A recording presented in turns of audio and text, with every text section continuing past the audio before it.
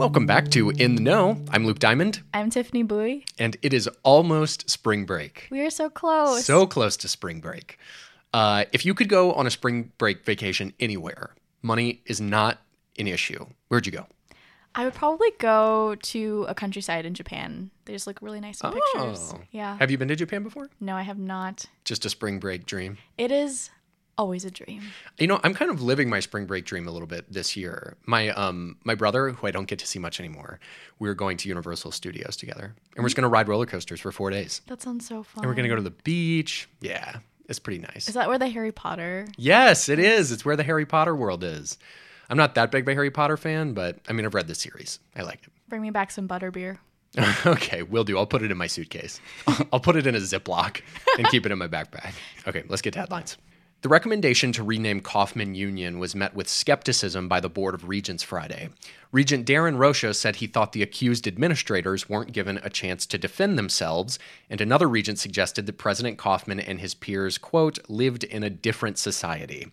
Regent Abdul Omari was the lone dissenting voice, stating that racism and anti-Semitism in any time period is not okay. Student government elections kicked off Wednesday with 2 popular candidates absent from the ballot. Janet Nguyen, running mate to Osiris Washington, dropped out of the race on Sunday after a controversial Facebook post by Washington resurfaced. The post, which has since been deleted, said, "Do you get bad karma for having an abortion?" Left without a running mate, Washington was disqualified from the ballot. The university is brainstorming new ways to cut spending after the state legislature granted less than half of its budget request. Next up on the chopping block, possibly reciprocity tuition. Reciprocity allows university students from Wisconsin, Manitoba, and the Dakotas to pay resident tuition rates. But at a Regents retreat last Wednesday, President Kaler said he's exhausted his fundraising ideas, and he floated the idea of ending reciprocity agreements. Conversations are still in their early stages. Students may have to go elsewhere to get their bubble tea fix come spring, because Sencha Tea Bar announced plans to close its Stadium Village location in May. The owner decided not to renew the store's lease after hearing about plans for redevelopment in the area. The University Foundation Real Estate Advisors, which provides real estate advice to the U, owns the land around Sencha. Umfria has been working with investors and other stakeholders to envision sweeping changes to Stadium Village. And those are headlines for the week.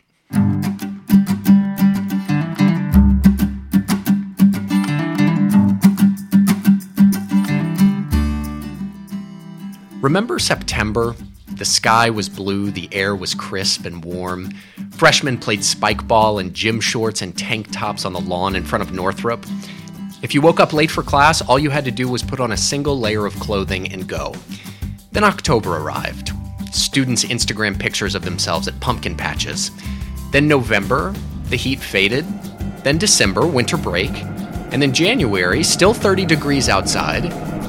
But then... Yeah, so February gets a little crazy. February was when we had just kind of the back-to-back snowfall events. Snowstorm after snowstorm after snowstorm. It snowed a lot. Pretty deep accumulations of snow. Month of February, we got 39 inches of snow, which is a record snowfall. Natalie Rodemacher covers the environment for The Daily. If you ever notice, by the time you get to class, usually sidewalks are plowed, steps are cleared, the roads aren't bad.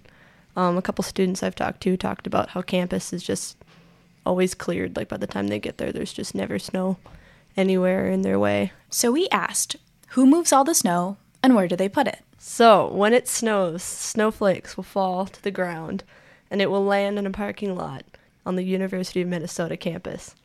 And at 5 a.m., a land care worker will go out with his snowplow and clear the parking lot. And they will stack it up into piles. And then a truck will come and pick up the snow from the pile and haul it all the way over to the St. Paul campus, the state fairgrounds, over near the St. Paul campus. And they will dump it there. But the university has dumped so much snow in the fairgrounds this winter that, according to Assistant Director of Land Care, Tom Ritzer, I think if it isn't full now, it will be if we get any more snow. I think it's virtually full at this point. And all this extra snow means overtime for the land care workers. Frankly, they're tired. Number one, they're spending a lot of time in their equipment. So there's some fatigue from just being in the equipment and operating the equipment. Two, they're away from their families more than they normally would be. And it's just kind of leads to fatigue and maybe even a little anxiety. So, they're just plain tired and they're ready for spring. My name's Stephen Blodgett. I'm a gardener with Land Care at the University of Minnesota. During the summer, Stephen and his team mow lawns, clip branches, and mulch gardens.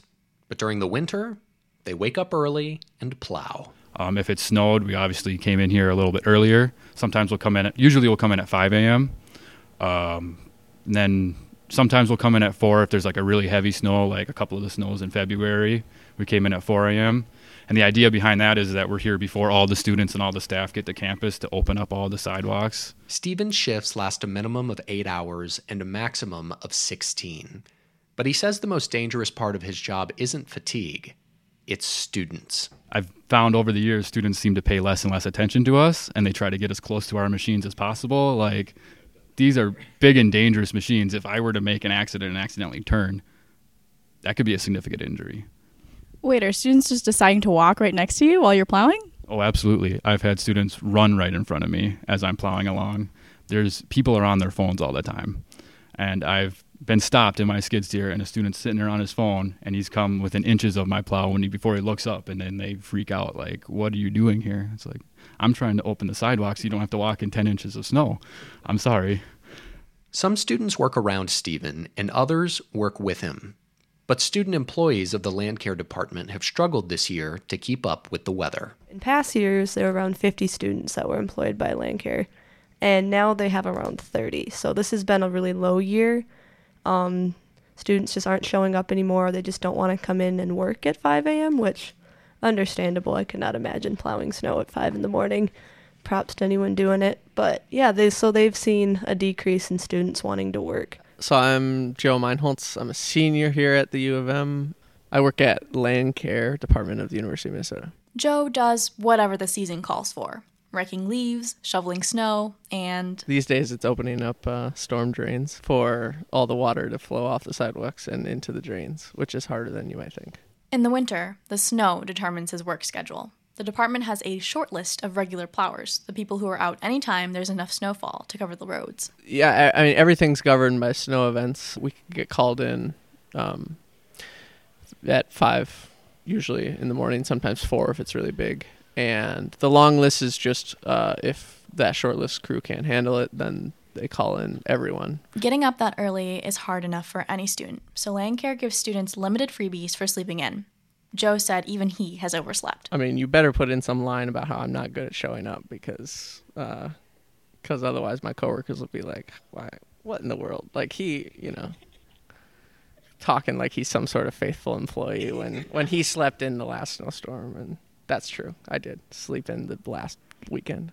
Students not showing up to work, that can be a problem for Land Care since they're already lacking in student power. I think the way that the story is told at the department, it's like, well, people just don't want to work anymore, which I resonate with part of that. I would say most people, students that I know in the program, like grew up on farms or they grew up, in a blue collar family, like someplace where people like to go out and do hard work. And they have trouble finding students who will do that, I guess. Still, Joe tries to carry his weight. But there is well, if I don't show up, this won't get shoveled. Or someone else on the team will have to pick up more work. So there's a impetus to show up. Not that I'm that good at it, showing up every time, but there's good reason to. Joe also shows up because part of him just enjoys the work. You can look back and see the work you've done. It's the same reason mowing lawn's fun, because you get to look back and say that was long and now it's gone. And you can see right away, like, I'm doing something because these people can walk to where they need to go now. It's the same reason Stephen shows up at 4 a.m. I don't know. It's kind of satisfying watching the snow just like roll off a snowplow, or just blowing snow out of a massive snowblower and just watching it disappear. It's kind of fun. I don't know. I enjoy it. It's satisfying. So we're about halfway through March. We're definitely not quite out of snow season yet. The fairgrounds is full. How's everybody feeling here at the Land Care facility? About our chances, or Yeah. well, we're all ready for spring. We're tired of winter. We're I guess uncertain about what the weather will bring, but we're confident in our ability to meet whatever challenge comes along. In the Know is produced by me, Luke Diamond, and is reported by my co-host, Tiffany Bui. Our intro music is by JD Duggan. Listen to us on iTunes, Spotify, or wherever you get your podcasts. And lastly, that is all for this week. Have an awesome spring break.